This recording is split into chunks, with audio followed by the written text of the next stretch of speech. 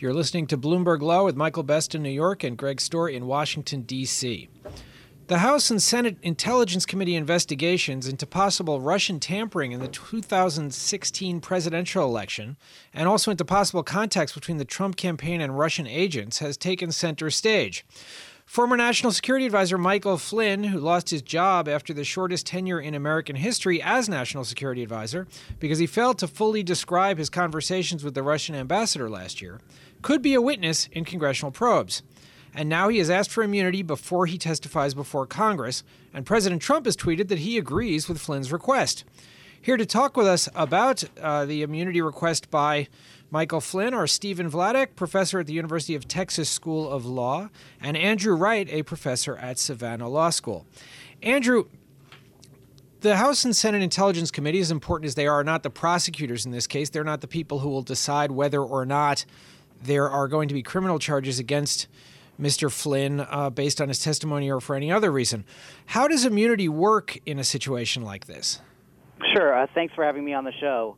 So the House and Senate committees under a statute that was passed in 1970 can choose to grant immunity by means of a court order through, if it's in front of a committee like these it would be a two-thirds vote of the full committee, and then they can seek a court order that's basically a ministerial job for the court to grant that order to give what they call use immunity or castigar immunity that would allow him to testify even over the assertion of the Fifth Amendment privilege against self-incrimination. That statutory scheme also recognized, however, that there's a connection to the Justice Department. So Congress has to give the Attorney General 10 days notice, which both allows the Attorney General to sequester the information they've already gathered as to that witness to make sure that they have a file that doesn't show that they actually used information derived from the congressional testimony, and gives the AG and department an opportunity to object if they think that the congressional effort might complicate the prosecution or frustrate it. Steve, it sounds as though the congressional investigators aren't inclined to grant the immunity right now, but what goes into that calculation for lawmakers and their investigators? Why would they give somebody like Michael Flynn immunity? Well, I guess, the real question is whether they think that there are material pieces of evidence and information that someone like Michael Flynn has that he can provide to the committee that he'd be disinclined to provide but for the immunity. So, this is part of why oftentimes when these kinds of issues come up, the first time you hear about it is not in a tweet from the witness's lawyer. Rather, it's in, after the committee has done some legwork, after there's been some kind of proffer session where the committee has a sense of exactly what kind of information they're going to get in exchange for the immunity. That's the calculus. And I think, it's interesting here that there's no suggestion that that's happened and that what's really going on is a public relations campaign where Flynn's lawyer is saying, he should get immunity, and no one on the Hill seems to be really, publicly talking about it. Yeah, it does seem a little odd, Andrew, that a lawyer would go public with a request like this. When you talk about doing something like a proffer, as Steve mentioned, what kind of discussions would usually happen between, say, a congressional committee and somebody's lawyer before a decision got made? Well, I think the committee would want to satisfy itself that he has something that's juicy enough or important enough to the committee's work that they would be worth sacrificing the potential exposure he'd have for any crimes that were committed. So they'd really want to know something about do you have a story to tell? And, his attorney's statement, there's been a lot made of the fact that he said General Flynn certainly has a story to tell, and I think that was sort of pregnant with that idea that there might be something juicy there. However, I think the fact that he went public with this is not the way you woo a committee into actually granting an immunity order. So I think there's some pretty good speculation here that they might not have that much to offer. They're not offering that much to the committee, and that this is kind of a public relations campaign.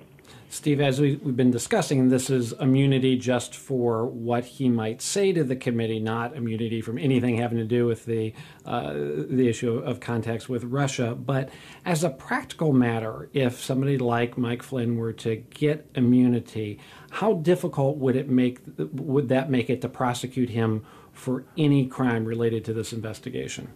Yeah, I mean, it would make it pretty hard. Not formally because, depending on how the immunity is provided by the relevant congressional committees, there are ways to do it that wouldn't necessarily apply to a criminal investigation. But, folks may remember that, the Oliver North indictment after Iran-Contra blew up largely because there were questions about the scope of the immunity he had been provided before testifying before Congress. There were concerns about whether there were Fifth Amendment implications for not, giving him similar treatment in a criminal prosecution. So, I think part of the complexity here is not just the politics on Capitol Hill, but also, as Andy was talking about, I mean, the dynamic you're going to necessarily have between the congressional investigators and the Justice Department, at least some of whom might very well want a pretty substantial bite at this apple if it turns out that, Michael Flynn can really be tied to some of the more serious criminal allegations that are being bandied about. Andrew, one of the things that has been different about this one, it seems, is that the President of the United States has tweeted that he supports Mr. Flynn's request for immunity because this is, to paraphrase, a witch hunt, this investigation in his view.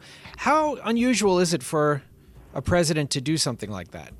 Well, first of all, it's totally unprecedented. And the second point is it's problematic because, A, President Trump shouldn't know what the FBI does or does not have in terms of information within its investigation on Mr. Flynn. So he wouldn't be in a position to know whether it's actually a witch hunt or not, absent some sort of improper contact with the Justice Department.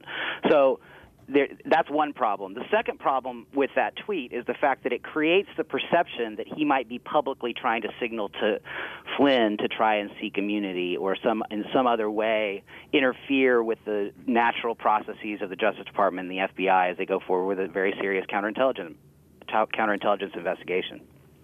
Steve, we only have about a minute left, but I wanted to ask you about Richard Painter and Norm Eisen had a column in the New York Times where they said we ought to go ahead and give Michael Flynn immunity because this is so important that we need to get to the bottom of what happened as quickly as possible. What do you think about that?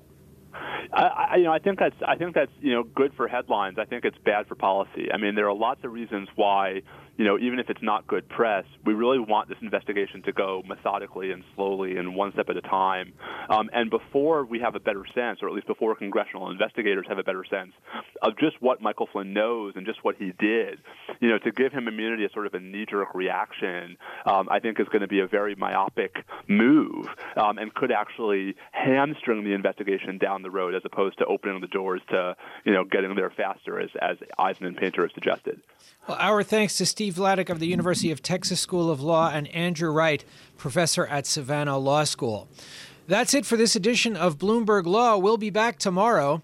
Thanks to our technical director, Charlie Vollmer, and our producer, David Sucherman. You can find more legal news at BloombergLaw.com and BloombergBNA.com. Coming up on Bloomberg Radio, Bloomberg Markets with Carol Masser and Corey Johnson. Carol, what are you going to be talking about? Hi, Michael. We're going to talk about another possible Trump administration official with lots of conflict of interest, why investors should be a little bit skeptical about the markets, and the creator of Bulletproof Coffee about tricks for your mind. Tricks for your mind. Stay tuned for all of that and more here on Bloomberg Radio. This is Bloomberg.